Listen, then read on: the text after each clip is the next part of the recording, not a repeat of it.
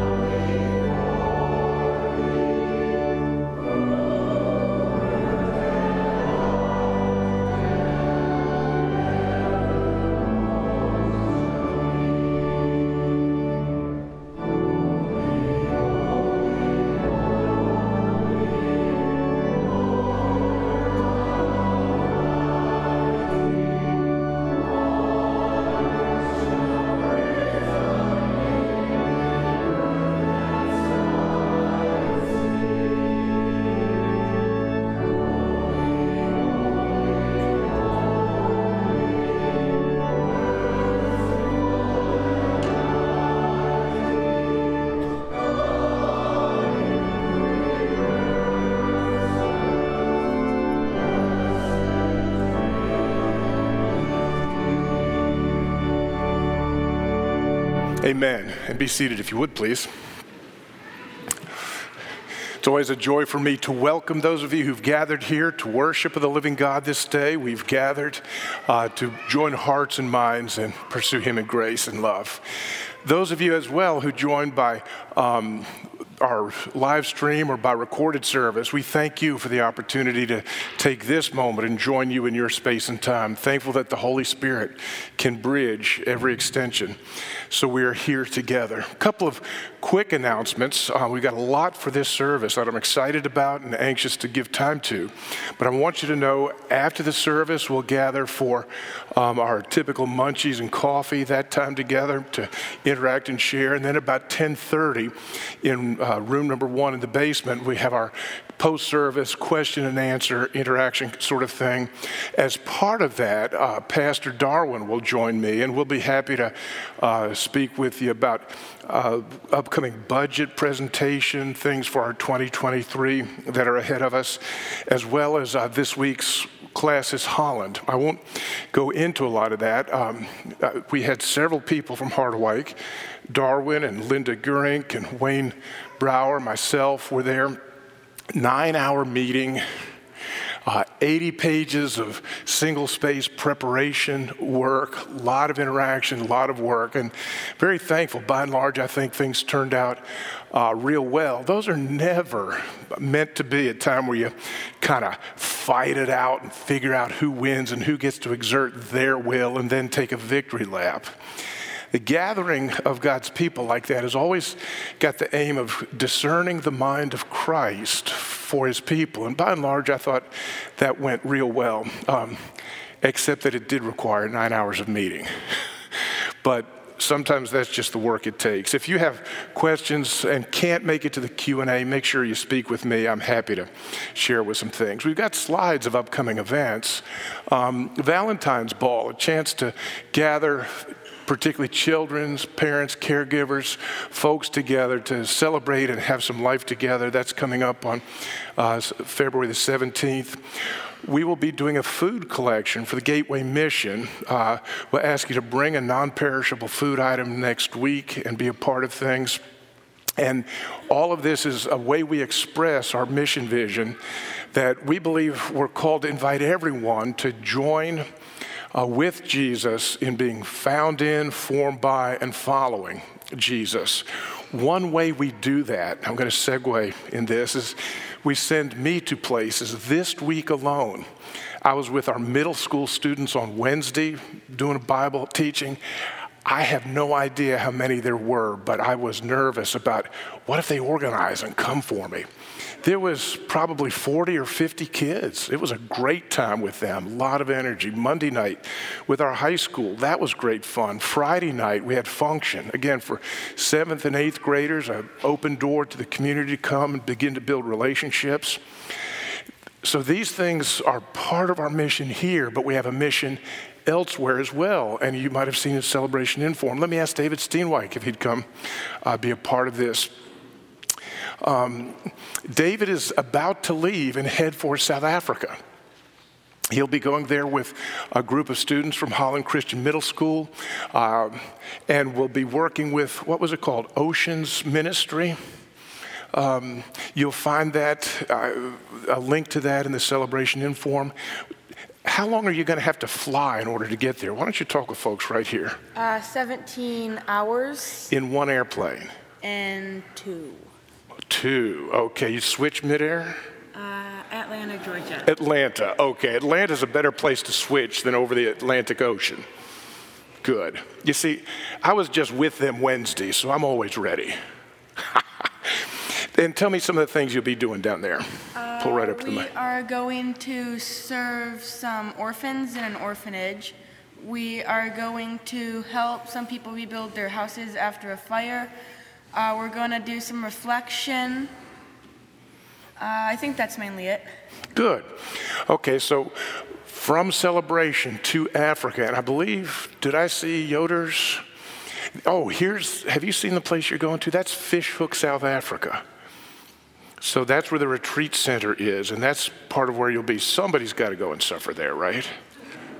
It's looking beautiful. Good. And here comes Zach and Christy and the Yodelings. This is the last Sunday that the Yoders will be here in Holland before they head back to Nigeria, where they work with Wycliffe in Bible translation. You see some key prayer requests for them, where they hope to launch 6 to 40 new language translations over the next several years, as well as, Zach, part of the blessing of your position is it's expanded in terms of managing nearly 100, many of those national folks, to keep that going. That's right. Boy, that's amazing. Now, just a minute. Will you all be singing at the benediction? Perfect. We always know by Sunday afternoon what we're going to do in the morning. It is great to see all of you, ladies. We're glad we have a chance for you and Zach and Christy. And it struck me, we have 1, 2, 3, 4, 5, 6, 7 times 2 is 14 feet. 14 feet that are in celebration this morning will be on the continent of Africa in a handful of days. In this way, through them, we get to be part of a worldwide work of God. Can you imagine? I'm so thankful that Celebration gets to be a part of what God is doing across the world. Don't ever tell me, oh yeah, Celebration. No, across the world. Let's pray for them. I just take this moment. Father, thank you that you take regular people, Zach and Christy and a family, David, whatever age, whatever circumstance, and you call us to be instruments of good news to a broken, confused, often violent world. You've made us messengers of a gospel of peace and reconciliation. Give them safety as they return to Africa or head to Africa. May it be transformative and powerful. Be gracious and kind to them. Fill them with the fullness of your grace. We send them with our blessing and our thanks. We pray these things together as God's people in Jesus' name, and we say together, amen and amen. Now, y'all will be available after the service for folks to speak with, David as well. Good things happening. Let's sing together at this point. I want to sing hymn number, what is that? 682, Before the Throne of God, to call us and continue in that prayer.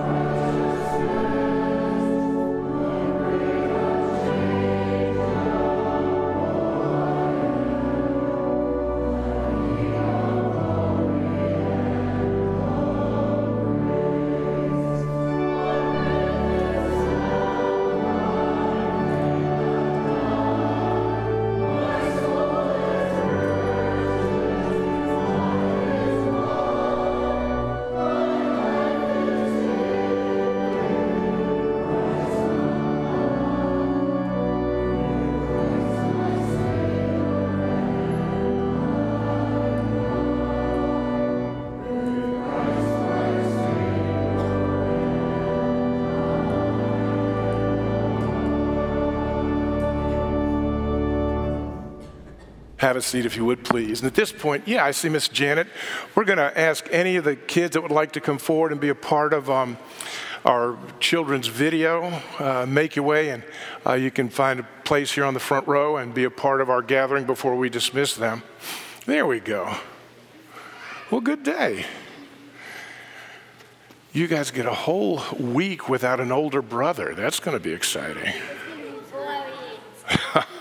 It's good. Hey. All right, we got a good big row here. All righty. Today we're going to look at a guy who was about 10 or 15, certainly less than 20, when his ministry started. It's the guy named Daniel. So let's watch the video and see what we get. All right, Travis, just kind of sneak in here.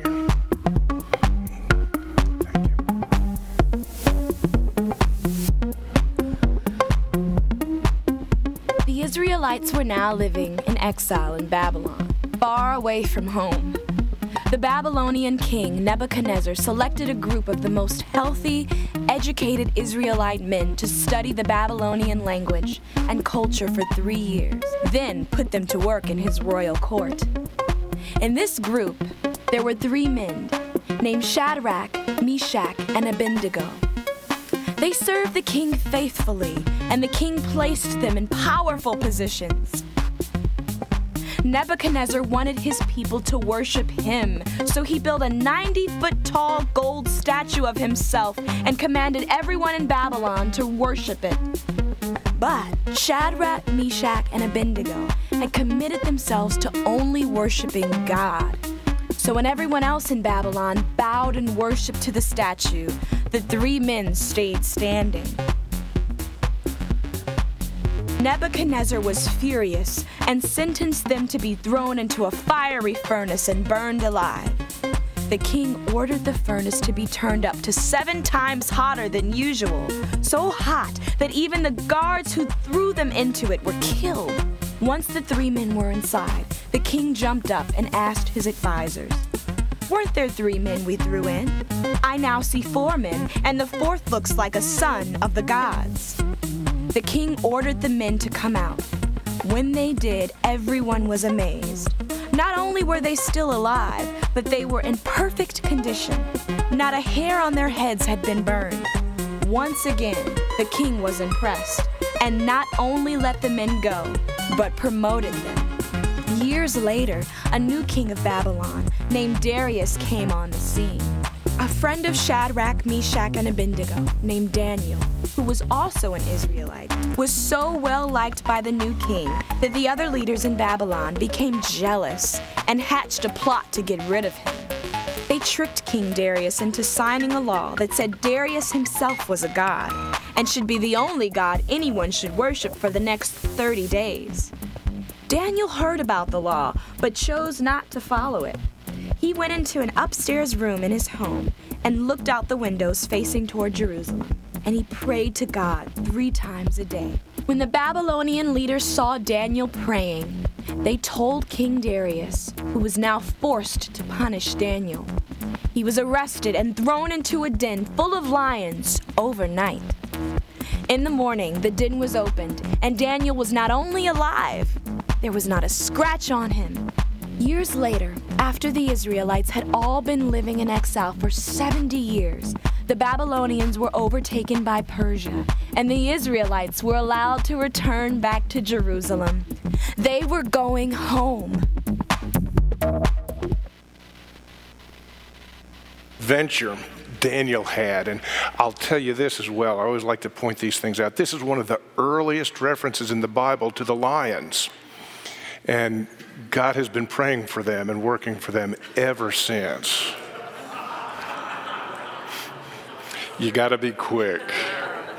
It wasn't the Detroit football lion. Okay, they're all nodding. They're giving me that hashtag dad joke. So let me pray for you. I'm glad you could be here. We'd be together. Father, thank you for your kindness in Jesus' name and for the word of God that shows us examples of what it means to live for you. Teach us this day through the life of Daniel. Thank you for his faithfulness, and in that you used him to bless all people and to point to Jesus. Bless those who work with our kids this day. Be with each of them as they grow and live and learn. We stand with them and pray in your name, Lord Jesus. And all of God's people said together, amen. Amen. All right, some of you will head with Miss Janet downstairs. Others of you head back, be with family. And I'm going to ask Andrew Gorder, one of our council members, if he would come. We've made a commitment. Oh, you know what? Before we get started, parents, I'm made a promise to our children's ministry to tell our kids while they were here that they will be getting a little fundraiser for Feed My Starving Children. It looks like, I can't open it, they sealed it. You'll find M&Ms in it. I was going to share them with you, but so much for that. So if this comes home, eat the M&Ms, then fill it with quarters for Feed My Starving Children. Take it away, Andrew. Thanks, Bill. Good morning. It's good to see you, and I'm pleased here to come and share with you an update. We want to keep you informed and make sure the communication between council and the congregation is always good. And anyway, I'm very thankful. Thankful for your generosity and for your commitment to ministry as you worship the Lord in a multitude of ways, for sure. But worship the Lord also with your giving. That is a part of how we give thanks to God and serve Him and serve our community. So thank you for that. We're grateful for every contribution. And just as you heard some of those announcements towards the end of last year, I want you to know that the giving and the response at that point of the year was from multiple gifts and not just from a few larger gifts. From a council leadership standpoint and staff standpoint, that is a very positive sign. We are also noting that throughout 2022, and this is, of course, now post-pandemic, our worship attendance across campus has increased 19%. So there's been a return, and that's good. I mean, it's ongoing and continuing, but it is good to be able to track, and a 19% growth in worship attendance is positive. And all told, I think that tells us we're in a peaceful and fruitful season here as Hardaway Ministries. One thing in particular that I'm always grateful for is the way that our teaching pastors, Bill, Aaron, and JB, the way that they work together. I find that to be tremendously sweet. They meet every week. They study, pray together, share some insights in their preparation for Sunday. And what has been happening, as you're all aware, is Sunday to Sunday, there's a continuity and there's some integration with the messages that are preached across campus. Not the same message, but there's certainly integration. And I think we have a common message as a community going out week to week. And that's just a fruit of the sweetness of that relationship between those three. As we closed our 2022 finances, our expenses outpaced our contributions by $184,000. So we spent more than we took in, really is what that's sounding like. And one of the realities was that in 2022, we started with a much higher balance because of some really strong gifts towards the end of 2021. And so that's why it's kind of remarkable to think about, because the way we started. On the other side of that, we're starting this year with a cash balance of $244,000. So that's positive. However, here's the note, which is what we want you to hear, is that January, February those are typically tough months in the giving patterns of us as a community. So with that, and if we just continue spending, we're going to possibly have to touch our emergency fund by about mid-year. So the encouragement is this: consider your giving, your patterns, how you give throughout the year, and consider just challenging yourself as you worship the Lord with your finances to remember and consider the way the Lord has provided for you and how He needs to provide for us as a congregation. What is happening on the other side of that equation is the staff has been looking at the 2023 budget. They've already identified $24,000 that's coming out of the budget. And as council this past Monday, we looked at other things beyond what the staff had already identified. And I think what I'm very encouraged by is a pretty intense consideration of where do we need to reduce our expenses for 2023. Those two things. Challenging ourselves as a community to give, and looking very studiously and judiciously at the spending patterns and be very faithful across the board. Hardawike is very ministries driven, and you know that has been our commitment over years, and there is a lot that goes on here on this campus. Just driving by on just midweek, you'll see cars, and that's representative of people here engaged in stuff. Over at the Anchor, some of the relationships that are developing within our community have just surprised and brought me joy. So know that there's a great deal that happens here. We're committed to keeping you informed, which is why I'm here today. And we're also really encouraging us to challenge ourselves in that spiritual discipline of giving and worshiping the Lord with our finances. If you would like more information, feel free to connect with Pastor Darwin or with Norland, one of the campus teaching pastors. We'd be happy to talk further. If you'd like to have more information about the spiritual discipline of giving, that's another thing you can talk about with Pastor Darwin or one of the campus pastors as we grow as a community. Thank you very much for your time and taking this moment to listen. May the Lord bless you. You bet. You can cheer him. And he's on his way to help with the music infusion. We have leadership invested all around. You know, the family I grew up in, for most of my time in the house, had only one car. And so there would be these moments where at dinner, Mom and Dad would kind of figure out the next 4 or 5 days and who needed the car when and who got where to do this, that, and the other. And it was interesting because occasionally I'd have a friend over for the night, and they would, at dinner, they'd watch Mom and Dad kind of figure things out. They were seeing a healthy family conversation about what it means to live together. And for those of you visiting, those of you who are new to Hardawike, we're glad to have you in on a family conversation like that. Do you see this sort of thing? We need to be open and clear about where we are in these things. So we're looking to communicate. We're glad to involve folks with that. Feel free to follow with questions. Again, Darwin and I will be available this very day for more. But in very real ways, I told you just a little bit about my week. Time with students, high school, middle school, the things that go on. I'm thankful for healthy ministry and the opportunity we have here in this moment and in this place. So let's pray together and continue with the Lord. Father, we thank you for your good purposes on planet Earth.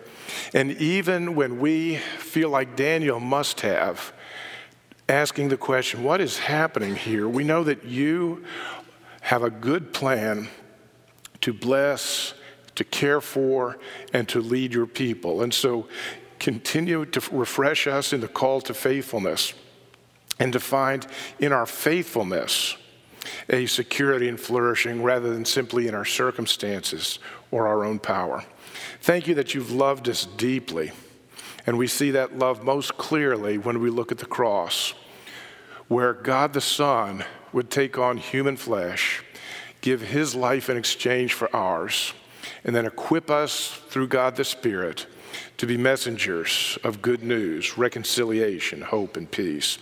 Continue to bless and lead Hardawike that we might make Jesus known from here to Africa. Father, we pray for Watershed, our sister community in the Anchor, and for Pastor Aaron as he preaches this day. For Fusion, where Andrew will be helping with music and Pastor JB will be preaching. Pastor Sarah as she leads that worship team. We pray for Pastor Florencio and Mission that'll meet right here in just a few hours and declare the praises of the living God in the Spanish language. And yet in this moment, you've called us here, a particular people in a particular time, the people as celebration.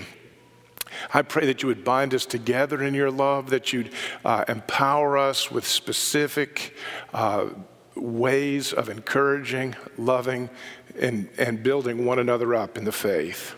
I want you to ask you and give you just a moment here for general intercession, just in the silence of your heart, to pray for those who may be sick or discouraged, distant, frightened, whatever it may be. Just in your circle of relationships, pray where there may be a need.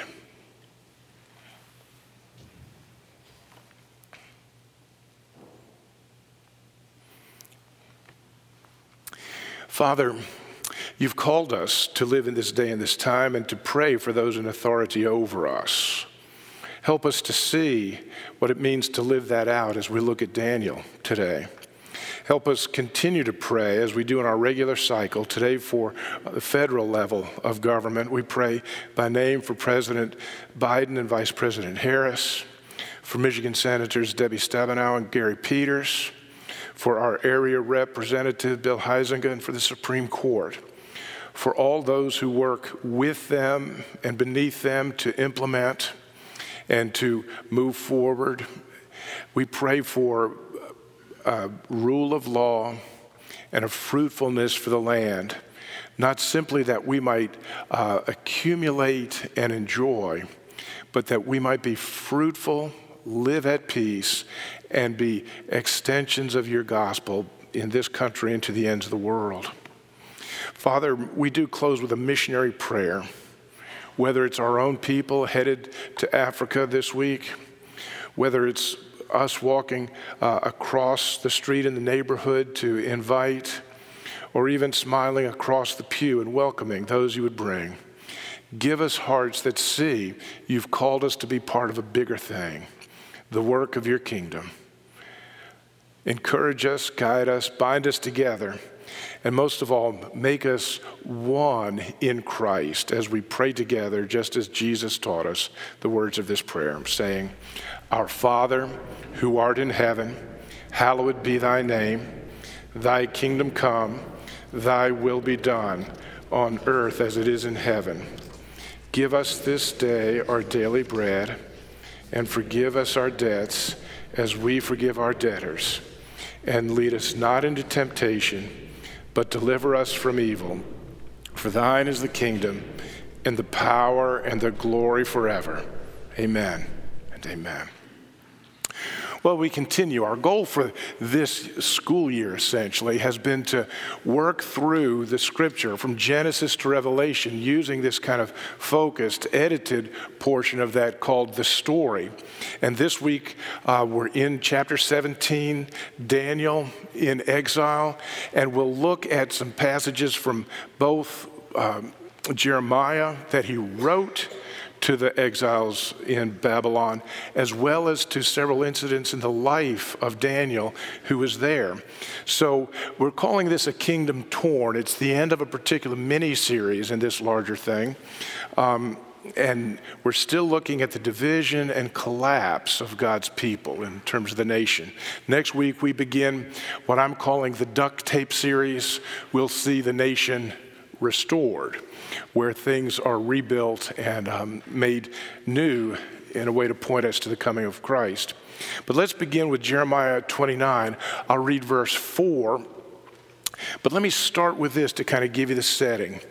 It's written in verse 1. It says, "This is the text, the letter that the prophet Jeremiah sent from Jerusalem to the exiles and to the priests, the prophets, and all the other people Nebuchadnezzar had carried into exile from Jerusalem to Babylon." So he's saying real clearly that this is the text. These are the words written down and preserved. Let's jump ahead to verse 4, if we could, and it reads this. This text said, "This is what the Lord Almighty, the God of Israel, says to all those I carried." Circle that if you've got your own Bible. "I carried into exile from Jerusalem to Babylon. Build houses and settle down, plant gardens and eat what they produce, marry and have sons and daughters, find wives for your sons and give your daughters in marriage so that they too may have sons and daughters. Increase in number there, do not decrease. Also, seek the shalom." We use the word peace, but the Hebrew word shalom has more to do with wholeness, not just the cessation of hostilities, not just stop fighting. It's bring wholeness and fullness. "Seek the shalom and prosperity of the city to which I've carried you into exile. Pray to the Lord for it, because if it prospers, you too will prosper. Yes, this is what the Lord Almighty, the God of Israel, says. Do not let the prophets and diviners among you deceive you. Do not listen to the dreams you encourage them to have, for they are prophesying lies to you in my name. I have not sent them, declares the Lord. This is what the Lord says, from negative. I didn't say that, to positive. This is what I do say. When 70 years are completed for Babylon, I will come to you and fulfill my good promise to bring you back to this place. For I know the plans I have for you, declares the Lord. Plans to prosper you and not to harm you. Plans to give you hope and a future. Then you will call on me and you'll come and pray to me and I will listen to you. You'll seek me and you'll find me when you seek me with all your heart. I will be found by you, declares the Lord, and will bring you back from captivity. I will gather you from all the nations and places where I have banished you, declares the Lord, and will bring you back to the place from which I carried you into exile. This is the word of the Lord. Thanks be to God. Let's pray. Father, help us to sense and see the heartache and the tumult of the moment into which you gave this word. Faithfully recorded by Jeremiah, he said it's a text, so he wrote it down and sent it off to Babylon.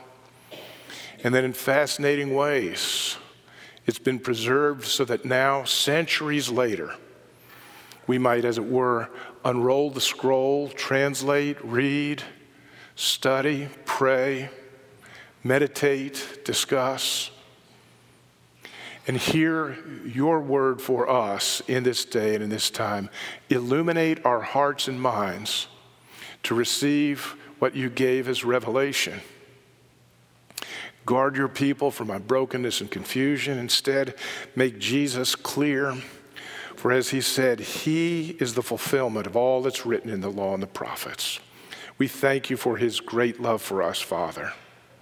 Thank you, Holy Spirit, that you are here, not because we can conjure you up, but because you pursue us and love us. Be with us, we pray, in your marvelous and mighty name. And all of God's people said together, amen. Amen. Well, it's interesting, I do in my Bible study, one of the spiritual disciplines I'll do is Lectio Divina, Lectio, where I kind of take a passage that I'm preaching from and prayerfully, meditatively try to live into the passage. What would it be like for me to be there? How would I hear that? What would my surroundings be? And when I did that this week, I asked, how in the world is this letter good news? Think about the situation. The first thing that's real clear to me, there's no going home. That's part of what this letter has said. Remember, God spoke to Jeremiah. He wrote it down in a letter. That letter was sent to Babylon, of all places, the center of godless power and oppression. They had just destroyed everything that was holy and good and loved by the nation Judah. So in Babylon, he says this here. Pray for them, work with them, be a part of things, and in 70 years, I'll bring you back. Now, if you're a dad, 40 years old, what does the promise that in 70 years I'll bring them back mean to you? Means I die here. Thanks. There's no going home. Sadly enough, there was nothing to go home to. As part of my preparation, I was looking at some of the archaeology of this time.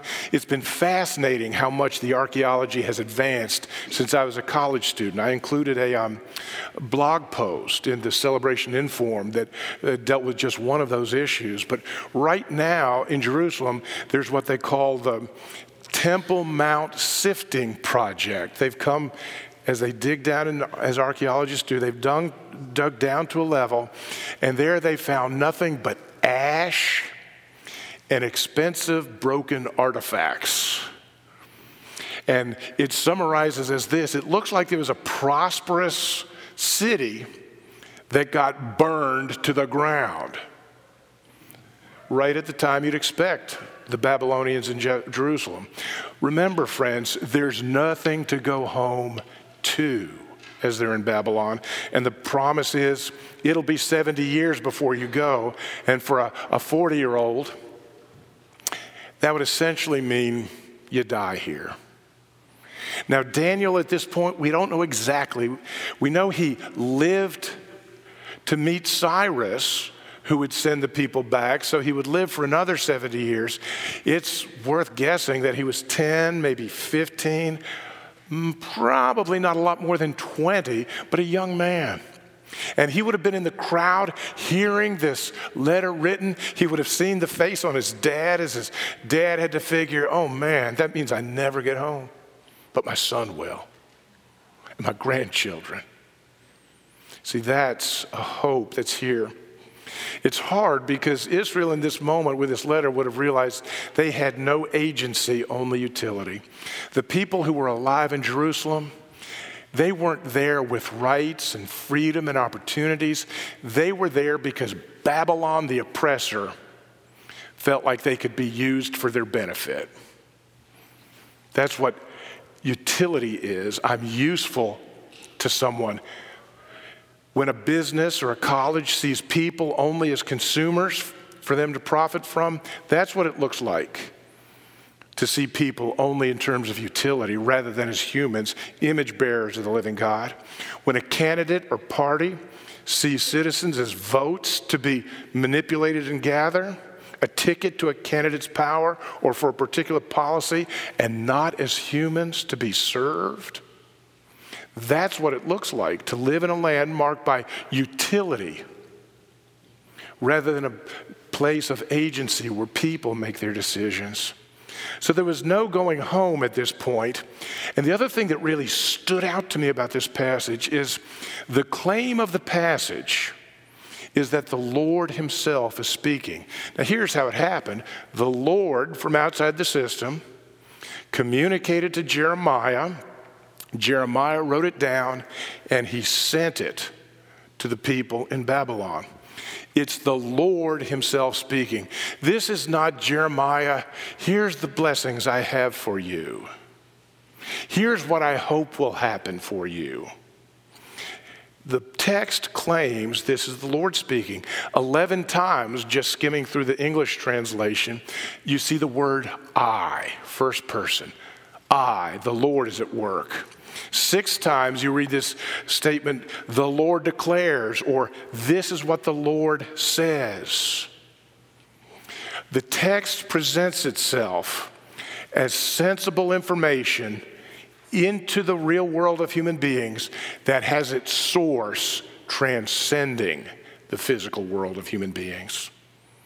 Now, I know that sometimes people will say, well, this must have been written after they got back to Jerusalem because nobody could predict the 70 years. And I want to tell you something. I was in classes where that was taught, so I know of that. And the challenge here is that in terms of the text, it presents a word from outside spoken into human language and human time. We've got 2 questions to ask. First, can it happen? Is it possible that there's something beyond our imminent physical cause and effect reality? Is there more to this? Can it speak in there? And then you've got to ask, if that can happen, did it happen? 2 different questions. Now, the Bible presents this, and I want to tell you, I won't go into all the detail, but I'm convinced that's what we have here. I'm convinced that it can happen, that there's a transcendent God who's not limited by his creation, but that transcendent God speaks sensible words into the imminent human cause and effect realm. I believe it can happen, and here I believe it did. But that makes it real different. This is not just people who were back in Jerusalem and said, oh, we could have gone into captivity with the hope of 70 years. No. While they were in captivity, the Lord speaks from outside to inside and says, there's a limit here. I'm going to end it. It'll take a few generations, but it will end because I'm the Lord of history, not your circumstances. The Lord is speaking. The imminent pressure to reduce this to flat dimension, personal projection, or social forces looking back on an event. No, this text presents itself as a sensible word from outside the imminent frame that we live in. It can happen. And I believe here it did. Part of what God gave to the people was clear commands. It was interesting as I dug through in the Hebrew, and Hebrew verbs are a little more challenging to count than English verbs. But there are at least 13 Hebrew verbs in the imperative voice. That means to say they're not ideas or suggestions, they're commands. Plant, that's a command. Build houses, that's a command. Marry, give children in marriage. Pray, prosper, those are commands. From a transcendent God to people living in real painful circumstances, there are commands. Do this. And this is more than just a transaction. Do what I command, and that will pay off. Instead, I want you to see it as the path of safety. Here is reality. Because I exist, the Lord says, and I have purposes. Live this way, and I will live with you. You will flourish. Daniel will still need to pray every day and hear from God. But he lived within the clear guidelines of these commands. So he needed a daily, life-giving relationship with the living God. But he was not left to figure it out on his own, or to take a poll with his friends, or to do what was expedient. God spoke clear commands. 13 times the imperative verbs that are given to him to make known the path of safety and flourishing. I was also sadly taken by this statement. We read it, there will be deception from within the group.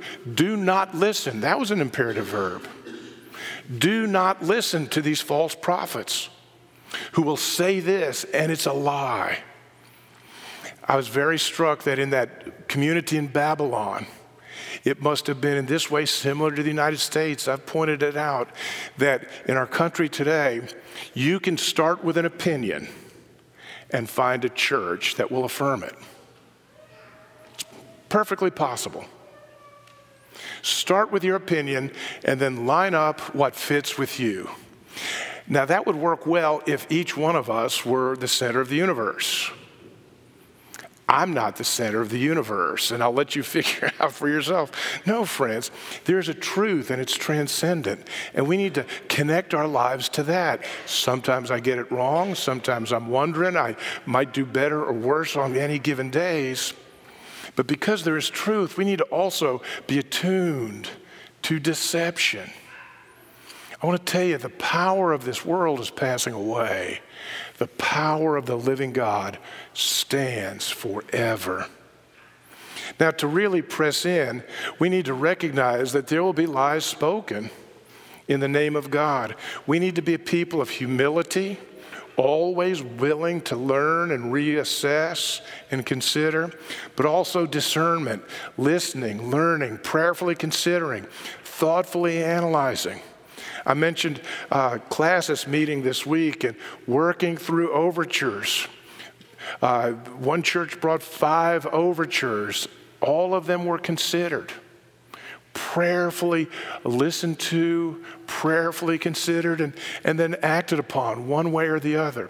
Not because one side had to have victory over another side, but because both sides should be, and we're seeking, what is the mind of Christ in this? How do we live this out? See, that's completely different than the ways of the world. We need to be a discerning people, and it's right there in the text, verses 8 and 9. So I finally came to answer this question. How is this good news? It's good news because God promises people a hope and a future. Notice some of them will die in these hard circumstances. Notice there are commands that guide their living, and they're going to have to figure out how to live day by day. May not be easy, may not be comfortable, but God, from outside the system, gives them a hope with which they live in the system. And so there we go, the call. I began to see that Daniel was a prophet, a young man who grew to be an old man through the course of that book, who was living this letter in real time. If you want to see what it is like to live Jeremiah 29, look at the life of Daniel. He gets this message from God through Jeremiah. He lives that way under a whole variety of kings.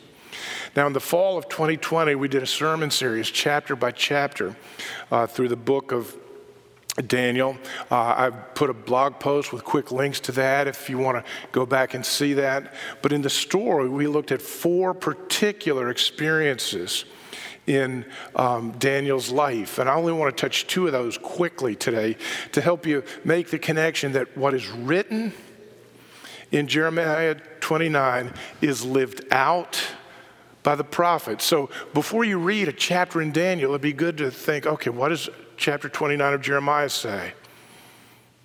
Okay, and then to read it like that. Chapter 1 in Daniel is what I call the diet of discerning. You remember when he and his 3 friends are first carried in, they're young men, they're going to be trained, they've been identified as great utility to the kingdom, they can do what we want, so we train them and use them.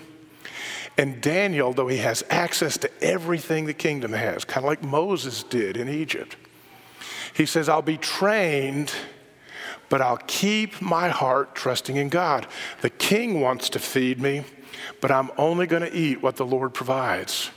Now, we miss the point of chapter 1 if we think, oh, the Daniel diet. If I eat like Daniel, I'll be svelte and well thought of and capable by my people.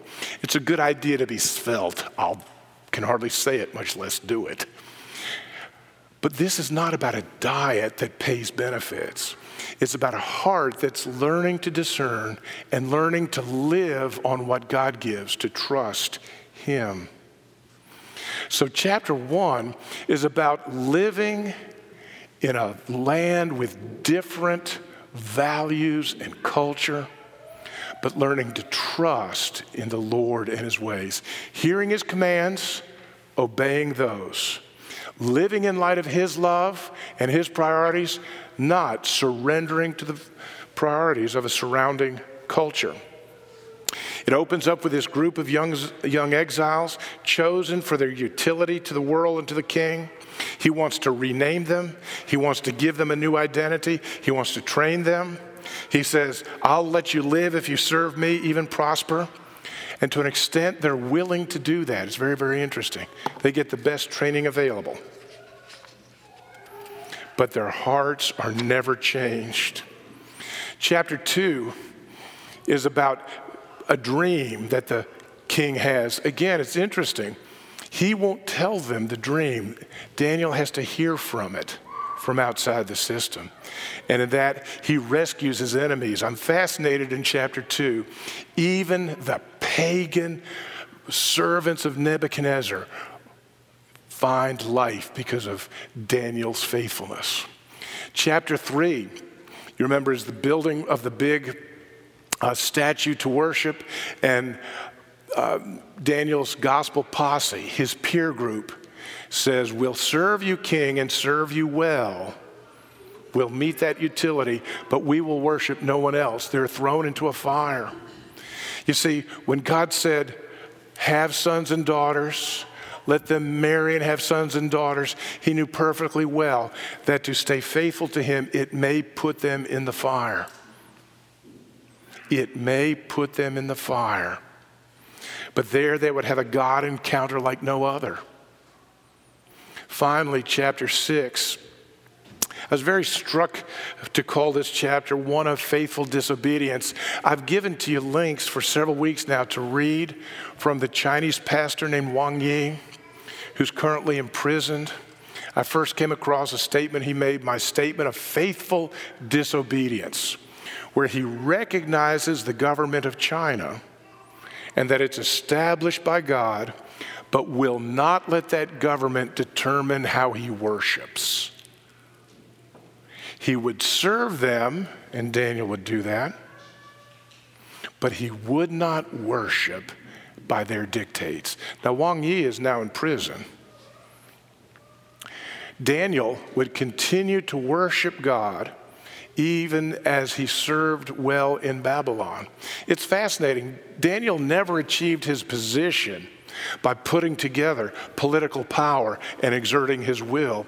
He was so fruitful that Nebuchadnezzar came to him and said, boy, I want you in my position.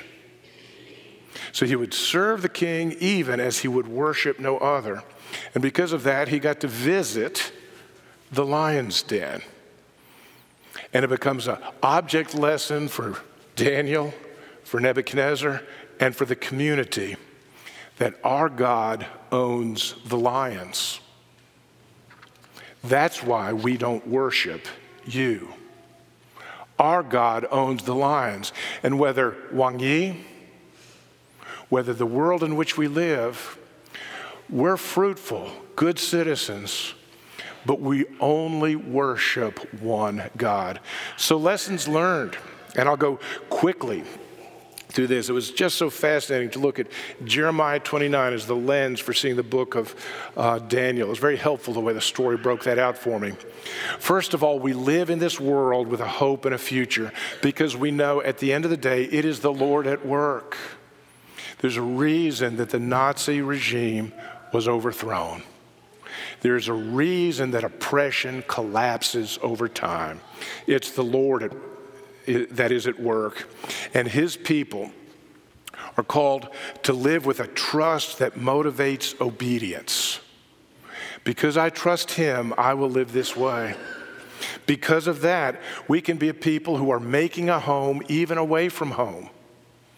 We'll live here and be fruitful, make positive contributions, the kind of contributions that are so helpful that many people will receive the fruit of our flourishing and blessing.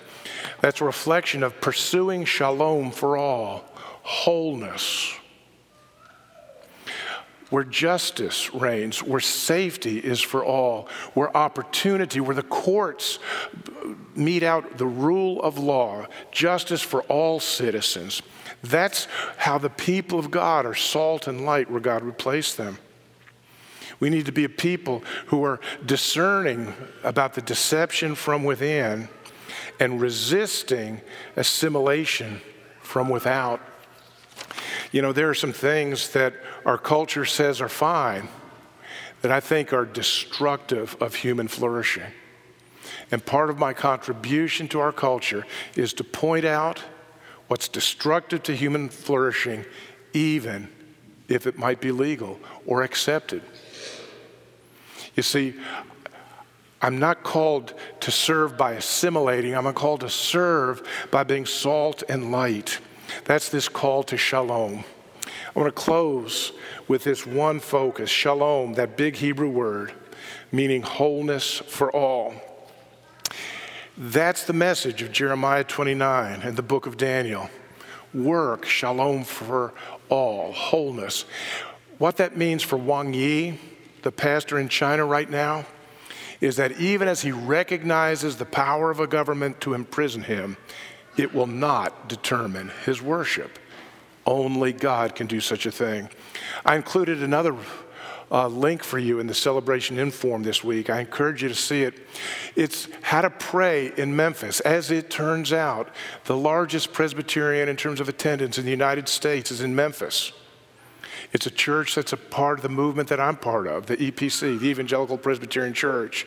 And it's pastored by an acquaintance of mine. Mary Lynn and I have spent time with Rufus and with Jackie. And this is an opportunity to pray for Memphis through an acquaintance that I trust. And I share that with you in that regard. Rufus just seeks to be the pastor of a gospel-centered church. But he's placed in that community in this time. Not to be assimilated, not to be frightened, but to bring wholeness for all. I've had conversations with many of you about the change in atmosphere at work where you kind of know what you can talk about and what you can't and who you can talk about what with whom. We're living in a changing time. Daniel shows us how we can work for the shalom, the wholeness of all, while being faithful to God. That it's not about the circumstances, it's about faithfulness. Friends, Daniel shows us that flourishing A happy, joyous, fruitful life does not depend on your circumstances. It depends on the Lord's blessing. Daniel shows us that worship does not depend on your location. Jerusalem is sacked. It depends instead on your heart. Daniel shows us that obedience does not depend on the outcome or the dividend. Obedience is what we do because it's right, because it conforms us to God, and whatever the cost of that obedience, God's presence is greater. Daniel, faithfulness to the Lord, not to his own cultural rights or comfort or security, but faithfulness. It may be required that faithfulness calls us to give up comfort or security. And he would do that. Wang Yi does that. Rufus does that. Each of us should, with humility, stand for God because we trust him for the future. He holds good plans for us. Let's pray. Father in heaven, we thank you for your marvelous provision.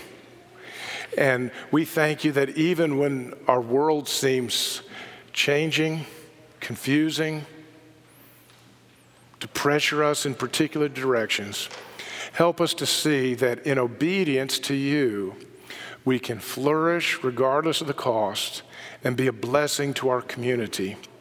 Thank you for young people like Daniel at the beginning of his life, who would through obedience and faithfulness grow to be old. And through his faithfulness would live to see you in glorious and powerful ways. Guide us. We thank you for your word, for the comfort it is, and for the hope in the future that you have given to your people. Help us to rest in that marvelous security in Jesus Christ. And all of God's people said together, amen and amen. Friends, our closing hymn, To God Be the Glory, Great Things He Has Done. It's hymn number 604. Let's stand and sing.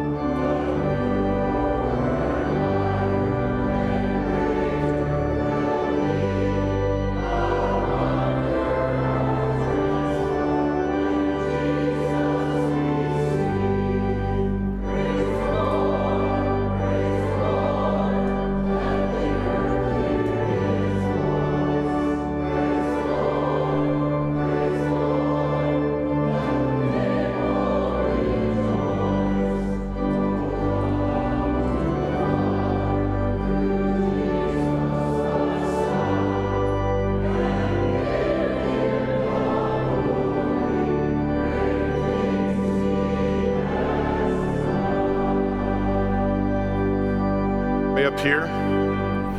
Two special things. I'll share with you the benediction, but then we have a special blessing of music and a special postlude. We'll let you figure that out. Here's the benediction of our God.